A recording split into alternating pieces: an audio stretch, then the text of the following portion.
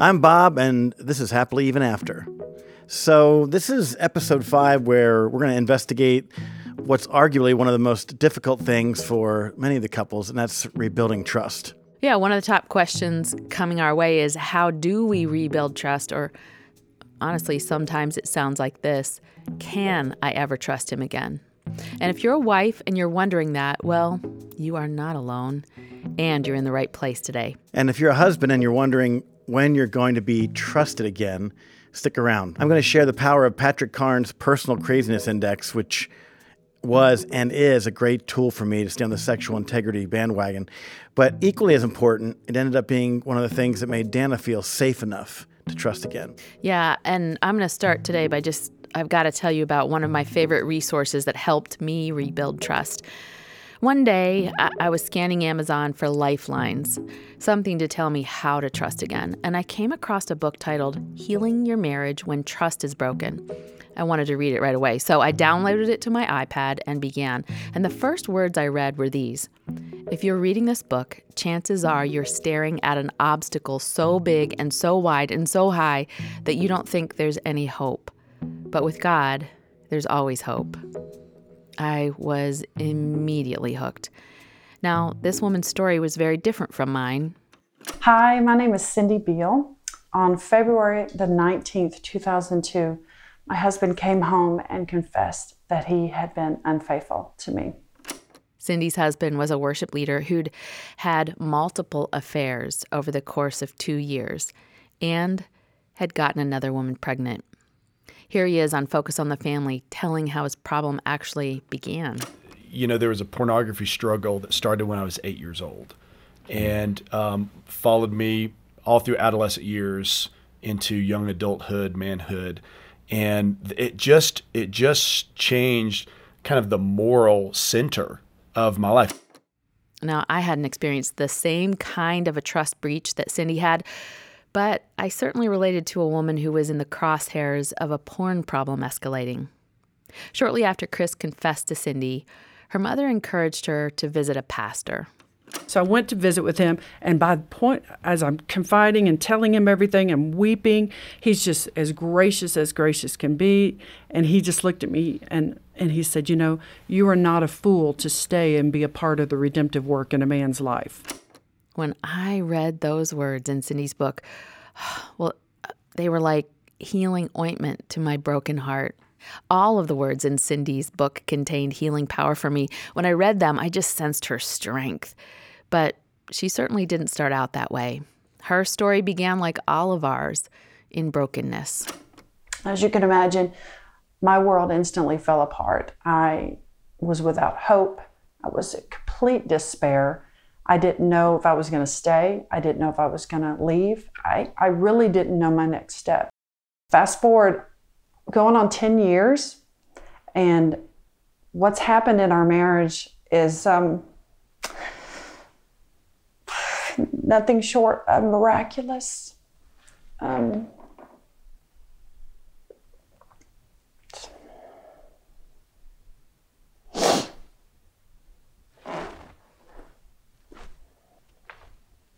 Just to see where we are.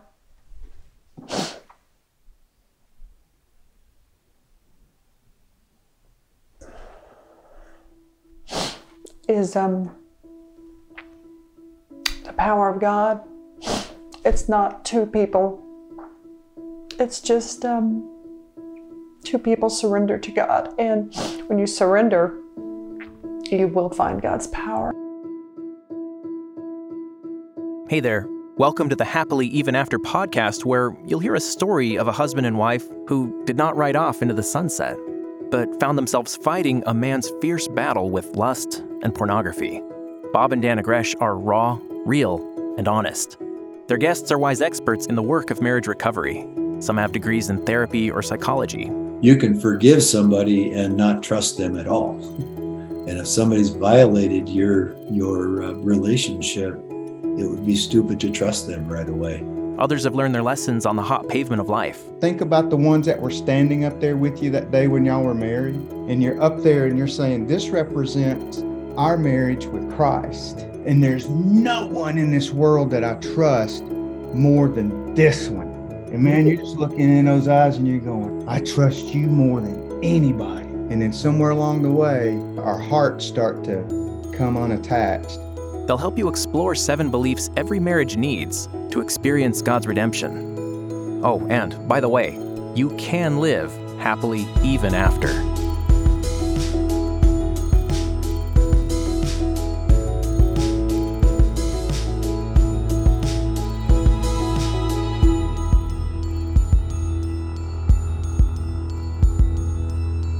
Here's Bob Gresh. Well, Dana, after the first few episodes, we've been getting a lot of responses from all over the country. And a lot of them are hitting on the same topic, same question.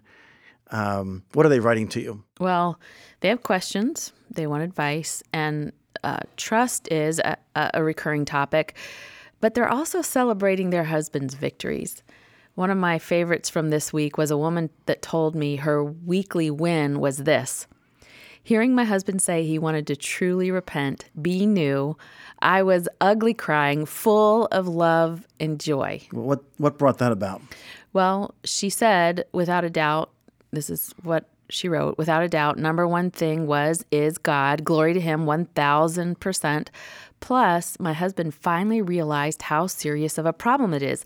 I told him he could have his marriage or his secrets, but not both. Whoa.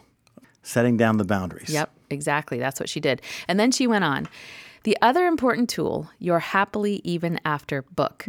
I haven't even read a page yet. Every night he's been reading it since it arrived. Thank you and Bob so much for being courageous to share your story. Well, that's always encouraging. It's good to hear that. Yeah, because it's still, I mean, we're still a little bit learning how to tell our story. Yeah. Learning how to have courage. It's been challenging, but the good responses kind of keep us going. They do. Well, let's dive into truth number 5, which is trust is a gift you choose to give. I want to start out by reading Isaiah 2:22. It contains a warning about trust. Here it is. Don't put your trust in mere humans. They are as frail as breath. What good are they? You probably didn't expect us to start there, did you? Well, we think it's an important starting point in rebuilding trust. You see, when I was reeling in the pain of distrust, I dug into the Bible and I discovered that we're told over and over in Scripture that we shouldn't put our trust in each other. Who knew? Well, the Word of God did, and it indicates that we can count on some of our most important relationships to fail us. Isaiah 49:15 records that even a nursing mother whose baby needs her for survival might forget her infant. That one always gets me. That verse just, can you imagine? Yeah, that's about as deep as it gets. So Isaiah 31 says that sorrow awaits the one who places their trust in other people. Sorrow. And you might be feeling that sorrow right now. And that sadness is part of what makes it so hard to believe you could trust again. I think it's really important for us as men to listen to the sorrow and the pain that we've caused our wives. Today's topic was prompted from a question from a listener in New York. She wants to know, will I ever be able to trust him again? That's Rosie McKinney on her podcast, Fight for Love. I would say this is the most pressing question that wives have when they get into recovery. Oftentimes, the damage caused by porn addiction is so profound that it's difficult to imagine getting back to a place where you will be able to trust him ever again.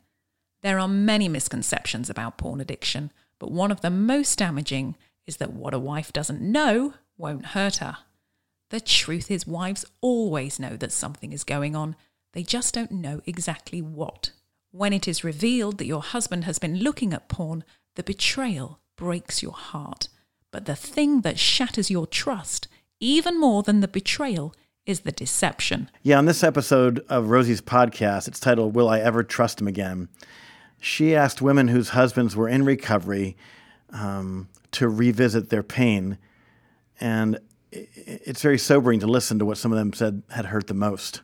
It was less the betrayal and more the deception. It was the fact that every time he would do it and he would tell me, he'd promise it was the last time. He'd promised me he loved me. He promised me that I was enough for him, that he would never do it again. And just over and over again, he would break that promise. And for me, every time he broke that promise, it was just more proof that he was untrustworthy and not a safe person. By safe, I mean emotionally safe and intimately safe. I'm not saying that I was afraid, like physically afraid or anything like that. I would say for me, it was definitely the deception. I do not think it's obviously okay to look at porn, but that was much less damaging to me than the fact that I knew that my husband had been deceiving me for such a long period of time. And so that was really more of a concern to me than what he had looked at or, the extent of what we were dealing with. Although those were important, I was much more concerned with how are we going to actually rebuild trust to where we have a marriage and I don't feel consumed by wondering what he's doing. The betrayal was devastating to me as a woman and as a wife.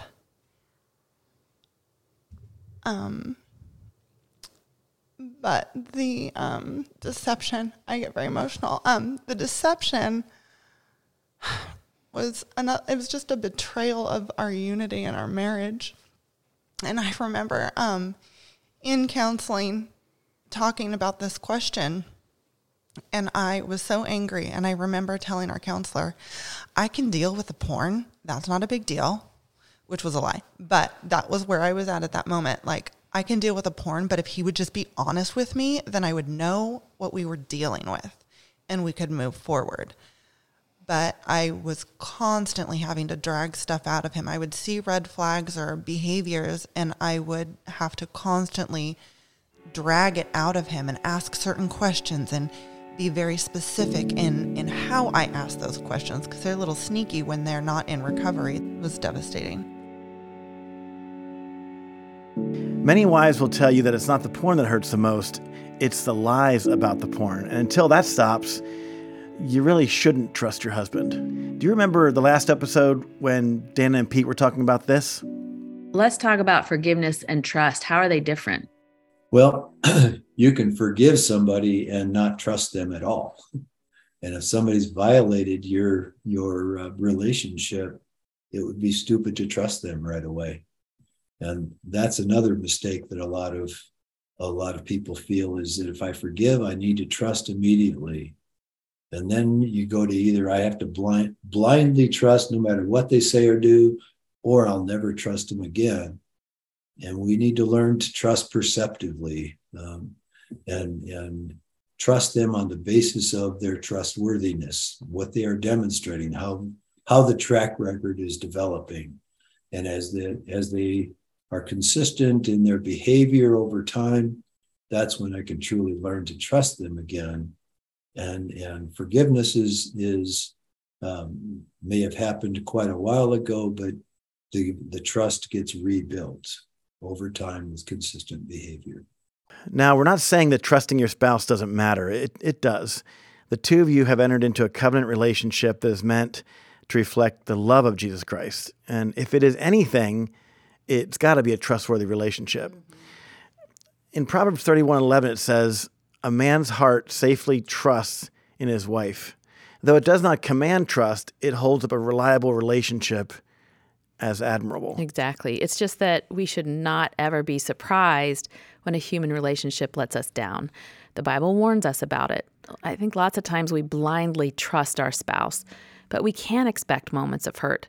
We can also choose moments of healing, including rebuilding trust. Yeah, I want to repeat something Pete said. He said, trust gets rebuilt over time with consistent behavior. The duration and the consistency matters. As a guy who may be frustrated with the lack of trust being extended to you, let me remind you, she's catching up mentally and emotionally to all the things you were hiding or lying about. Give her time. Start telling the truth and demonstrate consistent behavior over time, not just for a day or week or even a month. Give her something worth trusting. Honestly, Bob, the trust game was hard for me until you did start offering me gifts of, I guess, making progress. Like you were inviting me into that process, and that helped me start to feel like, oh, I can trust this. Yeah, and I want to share something that was really important for me, and I think for you, to build consistent behavior was Patrick Carnes' Personal Craziness Index, the PCI. You basically pick 5 basic things you do every day because people who relapse tend to sort of relapse in stages. So you pick 5 basic things you do each day and your spouse can watch that. It's basically a universal tracking tool that can be used by anyone, not just addicts, to monitor and maintain balance. The concept is that when your life is in balance, there are areas in your life that you're being disciplined in. And that a lot of it comes down to the daily disciplines. And when they fall away, you start to get imbalanced in life. For me, they're very simple things. One of them is just making the bed. And the thing about that is Dana can see that every morning. But it is something that every day, for me, as I wake up, is a discipline. Not a big discipline, but something I might not do otherwise. You may think this sounds odd, but I'd throw Proverbs 5:23 at you. It tells you that a man dies for lack of discipline. What that's saying is he's led astray to foolishness when the basic disciplines are missing in his life. So make your bed, or whatever the other basic disciplines are that help you start your day well. It might be working out. It might be just getting to work on time, having your devos, reading a chapter of a book. Yeah, what I'm trying to say is that small steps matter. They give you little wins, and they help build trust in the relationship. Yeah, they get you headed in the right direction. Trust really was one of the hardest things for us to rebuild. Yeah, and we worked through that with some friends, actually. Here's your friendly advertisement for community. Can't do this alone. That's right. One of the friends who knows everything and walked with me through this is Lynn Nold. She sat with me, she cried with me, she prayed with me, she brought me the world's best peanut butter Rice Krispie treats on what was the worst birthday ever. And when I hit this wall, this trust wall, I just went to her and I said, I don't trust Bob and I don't want to trust him. Can I ever trust him? And Lynn invited Bob and me to meet with her and her husband, Dan. They listened, they encouraged us, and I'll never forget what Dan said to me that night. Dana, he said, Bob certainly hasn't earned your trust, but I'm not convinced anyone really can. Trust is a gift. That's what got me. Trust is a gift. And he told me at some point you just need to decide if that's something you're going to give Bob. Being vulnerable and beginning to rebuild trust together after a significant betrayal, it is a valid choice for your marriage. And if you're serious about redeeming your marriage, at some point, you need to make a deliberate and intentional decision to gift your husband with your trust. But you don't have to do it all at once. This is where, Bob, I'm thinking about our coaching friend Mike Bivens really comes into the picture. Yeah, Bevo had worked with us in the past, not on this issue, but we had plenty of issues to talk about other than this. And in one of our coaching sessions, he just told us outright, you guys have got a trust problem. Well, that kind of aggravated us, to tell you the truth. We were all of a sudden on the same team saying, that doesn't seem right. We don't really think that fits. And Mike told us, you're committed to each other, but you're not feeling it. You've got to put some deposits in each other's cookie jars. Yep, that's the day I started calling Mike the cookie jar man. I mean, I can remember him using a fist to pound on his chest and saying, right there in the middle of your man is a cookie jar. You got to fill it up, Dana. Y'all are not filling up each other's cookie jars. Did you like that, y'all? Yeah, that was great, y'all. I thought you had just suddenly been transformed into a Southern belle. Southern girl, yeah. Well, but honestly, it took me 10 years and our marriage literally hitting ground zero to truly understand what Mike was trying to teach us that day. Well, it turns out that behavioral science proves that Mike's cookie jar theory is actually useful. John Gottman is a psychologist who has invested, over 40 years of research on marital stability. He believes trust is actually built and rebuilt in the smallest of moments. It's little steps. He calls them sliding door moments, and the name is based on a movie by the same name, which is Sliding Doors. It's a Gwyneth Paltrow movie, and in that movie, the girl is running to make the train. She makes it, and her life unfolds, one way. But then the movie replays that scene, and she doesn't make it through the sliding doors the next time, and her life unfolds in a dramatically different manner. Hey, just for kicks, we have the movie trailer to Sliding Doors, and you should listen to it. Would things be different if you caught the train instead of missing it? Is that so over the top? I mean, the 1990s wants its voiceover back. Fantastic. Anyway, John Gottman says little moments in marriage can be sliding doors that change the course of the relationship for good or for bad. And this could apply to many different aspects of your marriage, but it certainly speaks to the process of building and rebuilding trust.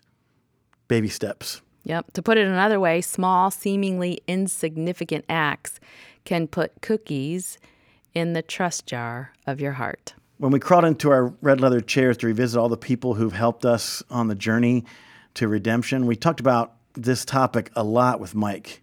We went over it again. We were discussing how our marriage used to tend to blow up a lot. And then the subject of the cookie jar came up, of course. During one of those blow-ups, you told me that I was not putting any cookies in my man's cookie jar, which you tend to speak another language. When you talked to me that day, somehow the Lord cemented in my mind this whole idea of doing things for Bob that filled up his proverbial cookie jar. But the Holy Spirit put it on a shelf for me for when I was ready to use it, which was probably 10 years later. Wow. Right on. Amen. And it was at a time when I was really coming to a place. Bob was starting to walk in integrity. He was starting to walk in consistency. He was walking with other men in emotional intimacy through groups and support groups. And my therapist looked me in the eye and said, you're essentially emotionally divorced because you're not moving forward the way that he is. That's and good. You may not have a piece of paper, but your heart is all clamped up. It's not accessible to him. Mm-hmm. You need to trust him. Mm. And somehow I saw your face and you were pounding on your chest and saying, you got to fill up your man's cookie jar. And do you remember that at all? I remember yes. I remember the cookie jar statement, phrase, had used that a ton, not so much since I've hung out with you guys, because it does seem like for every couple or individual that we hang out with, we truly do ask the Spirit to reveal what we believe your DNA is. And, you know, and Father, what is the language that will connect us with their hearts? And that has... You looked at me and thought it'd be cookies for Bob. That's what happened there. Absolutely. Especially a chocolate chip that's just ooey gooey. There you go. Well, yeah, so explain a little bit how important it is that we fill each other's hearts up. It's crucial. I mean, it's absolutely crucial. Think about the ones that were standing up there with you that day when y'all were married. And you're up there and you're saying, this represents our marriage with Christ. And there's no one in this world that I trust more than this one. Was she on your right or left when y'all married, Bob? Left. All right, this is my left. And man, you're just looking in those eyes and you're going, I trust you more than anybody. And then somewhere along the way, to what you were talking about, our hearts start to come unattached unless we're just so intentional of, and here's the other thing, guys. Deb and I have to continually coach each other up on what fills our hearts. We change. You know, our love languages change a little bit. You know, mine hadn't changed that much. Hers has. Hers have changed a little bit. And so we're just, you know, I call them pulse checks, you know, and just will occasionally ask her, say, hey, babe, what are you dreaming about right now? You know, and just ask some of the craziest questions ever. If your name wasn't Debbie, what would your name be? That's kind of funny. I think she said Tina. Okay, that sounds ridiculous to me, but let's play along, right? It's the little things. That funny memory for Mike and Debbie was a sliding door moment, a cookie in their jars. And every time I went to a meeting, made my bed, showed up for counseling, told the truth, that was filling up Dana's cookie jar. Well, Bob, you haven't mentioned the one thing that meant the most to me. And should I ask what that was? Yep. Okay, what was it? It was eye contact. Ah, yeah, that's one of the tougher things. Yeah. It was something that was missing when you were covered in shame, and I just longed for it. And when you started to walk in integrity, you started to look me in the eyes again. I think that was a gigantic change and one that was actually really hard for me. And when we were talking to Dana's counselor, Tippy Duncan, she told us something I thought was really interesting about that. I took a workshop a couple years ago on detachment.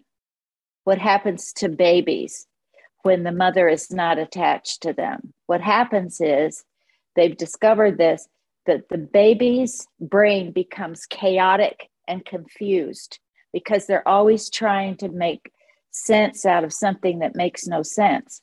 But this is the good news. And I've been doing it for 45 years. I was so excited when I heard this, that when you pay attention and you listen and you're looking into somebody's eyes like we're looking at each other, what happens is the attachment that wasn't attached becomes repaired.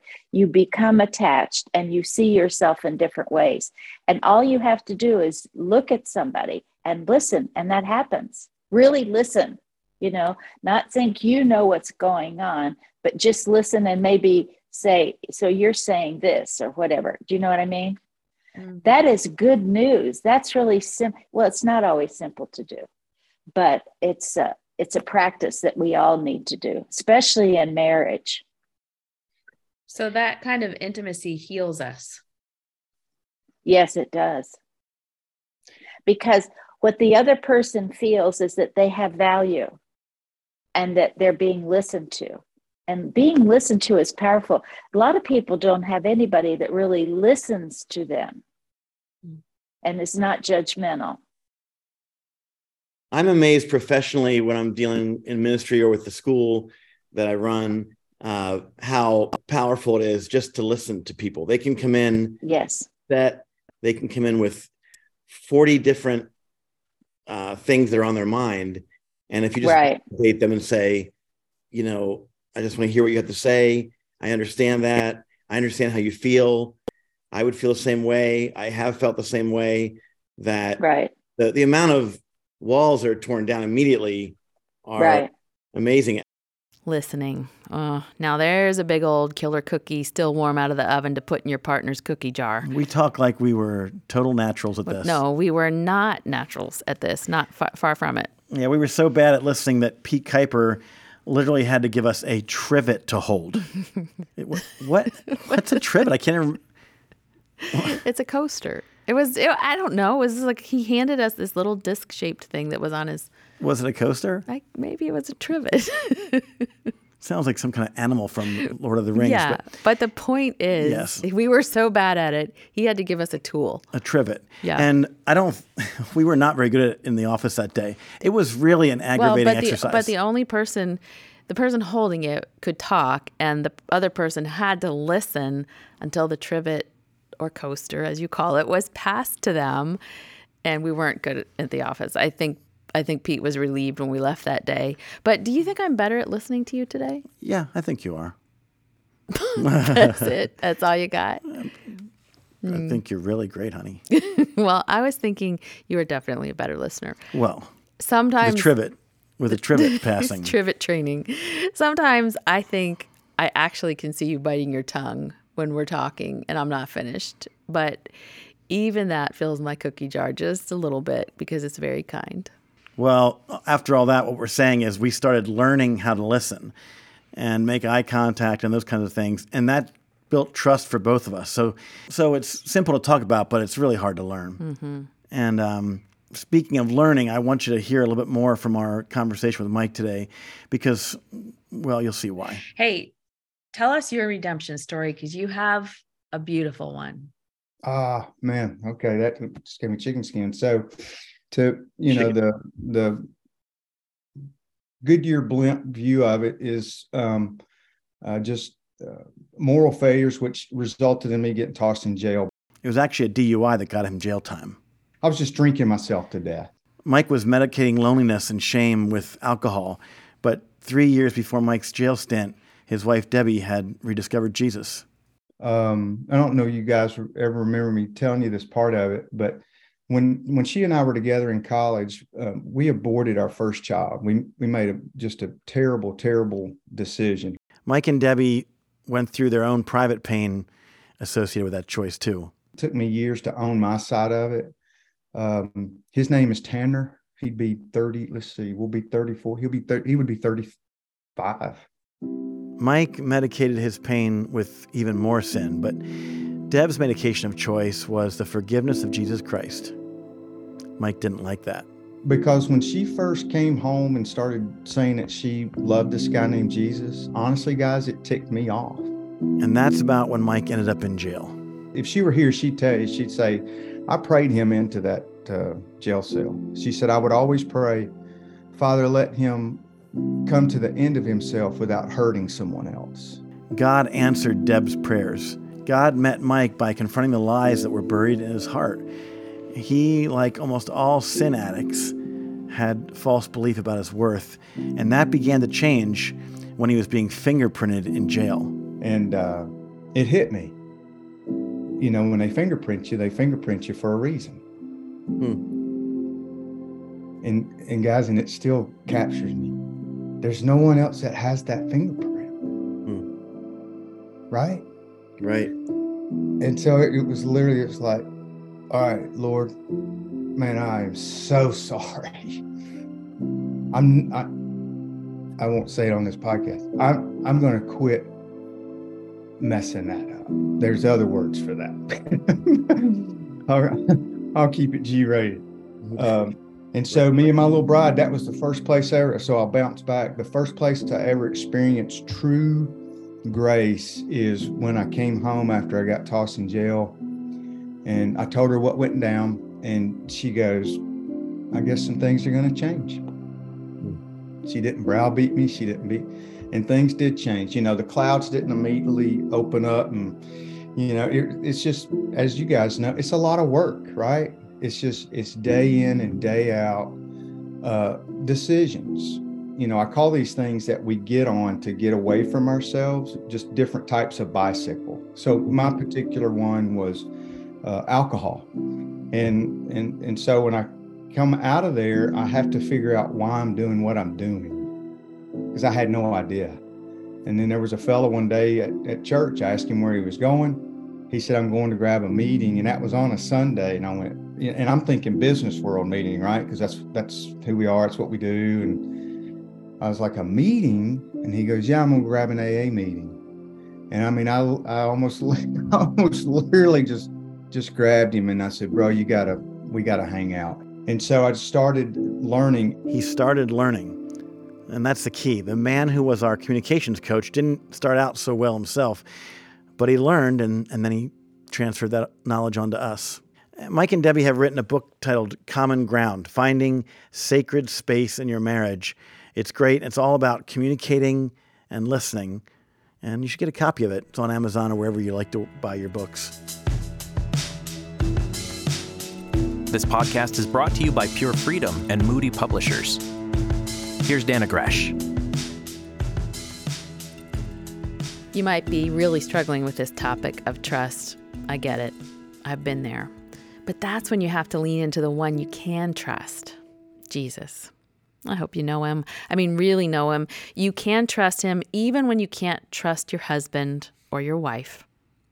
When we began our redemption journey, I bought a spiral-bound index card set, and I wrote verses on them to carry me through. And here's the very first Bible verse I wrote out. It's Proverbs 3:5-8, and it reads, "Trust in the Lord with all your heart, and do not lean on your own understanding. In all your ways acknowledge him, and he will make your path straight. Be not wise in your own eyes. Fear the Lord and turn away from evil. It will be healing to your flesh and refreshment to your bones." When I was looking at that verse, I saw the word trust and lean, and I thought these two words, well, do they have anything to do with each other? And they do. They might even be more closely related than it appears at first sight. Of course, leaning suggests neediness, right? Well, one scholar says that the word trust means, listen, to lie helpless face down. Why would you want to do that? Lean down so far that your nose is in the dirt. Could it be that trust is one way we worship God? How do we worship him with your trust? You trust with all your heart. To put part of your trust in God and some in your husband is a complete failure of this invitation to trust in the Lord, to put your trust in the Lord. The sovereign one gets all your trust. And what is the outcome when you trust him that way? healing to your flesh, refreshment to your bones. When we trust the Lord with all our hearts, our bodies enjoy wellness, healing, refreshment.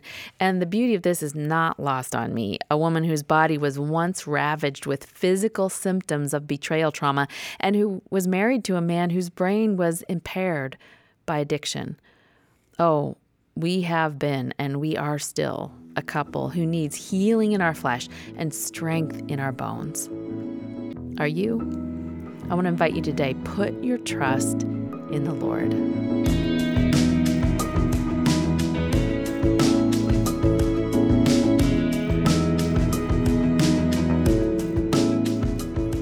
So let's go ahead and answer this next question. Can you ever trust him again? And here's Rosie McKinney again with a lightning round of questions about trust. The women answering are the same ones that you heard before who were devastated by their husband's deception. Do you trust that your husband will not do anything to deliberately hurt you? Yes. Yes. Absolutely. Do you trust that your husband wants to be physically intimate with you and you only? I do. 100%. Absolutely. Do you trust that if your husband was to do something stupid, like actually look at images, he would tell you quickly? Yes. For sure. Yep. Do you trust his accountability buddies to give him good advice? Yes, I do. Yep. Yes. Do you trust that he loves you and desires you? Yes. Yes. Yes. Do you trust that he will never make a dumb decision again and give in to temptation? No. No. No. But do you trust that whatever comes your way, you now have the skills to navigate it? Absolutely. Absolutely. Absolutely. Final question. Do you trust him more or less now? Is this a quick answer? Because it's not a quick answer. No, I think you can have an extended answer. Was a 100% blind trust in a human being to never fail me. Well, he's going to fail me. I trust him now to be honest in his group, to make his phone calls, and to be responsible for his own recovery. I trust him more now. I trust him to try his best. I trust him to be honest with me. Yes, I trust him more now. I would say definitely. I mean, if I'm being honest, because my trust was so blind to begin with, I really didn't understand what true trust was. And so I would say that now my husband and I have just a level of trust for one another that I didn't realize was possible prior to entering into this process. That's Rosie McKinney on her podcast, Fight for Love, offering hope that you can trust again. Listen, as you fill each other's cookie jars and resist the temptation to make one another the ultimate object of your trust, because only Jesus can be that, you'll rebuild trust in your own relationship. I have one more thing I really want to say about trust. I have never in my entire life had to trust God more than when we were walking through this. I never faced more temptation not to trust him as we were working through what we were walking through. I had to trust God to work in Bob's heart. I had to trust God to provide financially for us when I could not travel and speak because I was just hurting so deeply. I had to trust God to protect my reputation, our reputation, as we were honest and transparent. Bob, what were some ways you had to trust God in all of this? Well, a lot of them are the same ways, obviously, but what was hard for me was to trust my friends with my story. And then now trusting everyone with the story as we do it publicly. That's something that's hard to do without God's favor. Right. Ultimately, we go back to, okay, God, I trust you. Whatever people are going to do, I trust you to take care of that, to settle that. Maybe you need some help choosing to trust God in this rebuilding process. I know just who to get it from. My friend Lynn, the one who stood so faithfully beside me, bolstering my faith and fanning the flame of hope. I want you to know her voice, hear her heart. What you're about to listen to is a conversation she and her husband Dan recorded for their home church, Calvary Church at Harvest Fields. But before you hear it, do you remember Cindy Beale at the top of the show saying this? What's happened in our marriage is nothing short of miraculous.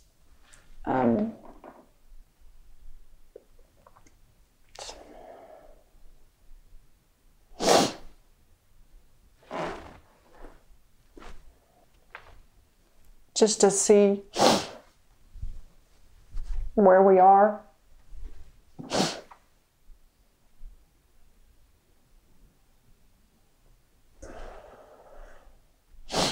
Is the power of God. It's not two people. It's just two people surrender to God. And when you surrender, you will find God's power. Well, are you ready to surrender to God's plan, God's power? That's where you ultimately need to place your trust. Here's Lynn and Dan Nold. This past week I was in John 6, and I think when you're reading, I'm reading the Bible through chronologically, and so in the 4 Gospels you're getting the same story 2 to 4 times, depending on if all of them have the same story. And this particular one in John 6 is about when the storm hit and the disciples were in the boat and Jesus was on the shore and they were rowing for hours, and then Jesus came walking on the water. And John doesn't talk about Peter going out to walk on the water. John doesn't talk about Jesus was acting as if he was going to pass them by, but John says that they invited him into the boat and then they immediately reached their destination. And so it just got me thinking about that kind of a mindset. Like, why would it say that they invited him into the boat? Why? Of course, if you see Jesus on the water, you want to get into the boat. But there's a sense of inviting Jesus into the boat then puts Jesus in control. You're giving up, you're surrendering your control, and you're trusting him to get you to where you're going. And I just thought of me in the midst of a lot of the storms that I've been through or we've been through. There are times that I think, whether it's subconscious or conscious, I'm not inviting Jesus into that storm, because sometimes I think I know what he's going to make me do and I don't want to do it. Other times it's the unknown of, if I invite Jesus in, I don't know where he's going to lead me, and I don't know if I trust him. So it's this whole element of trusting when we invite him into, when we make room for him in our storm, in our boat. I think that it changes it changes our circumstances. And I just love how that says that they were after rowing for hours without Jesus in the boat, he walks up, they invite him in, and they reach their destination. And then one of the accounts talked about, like, he was going to pass them by. Right.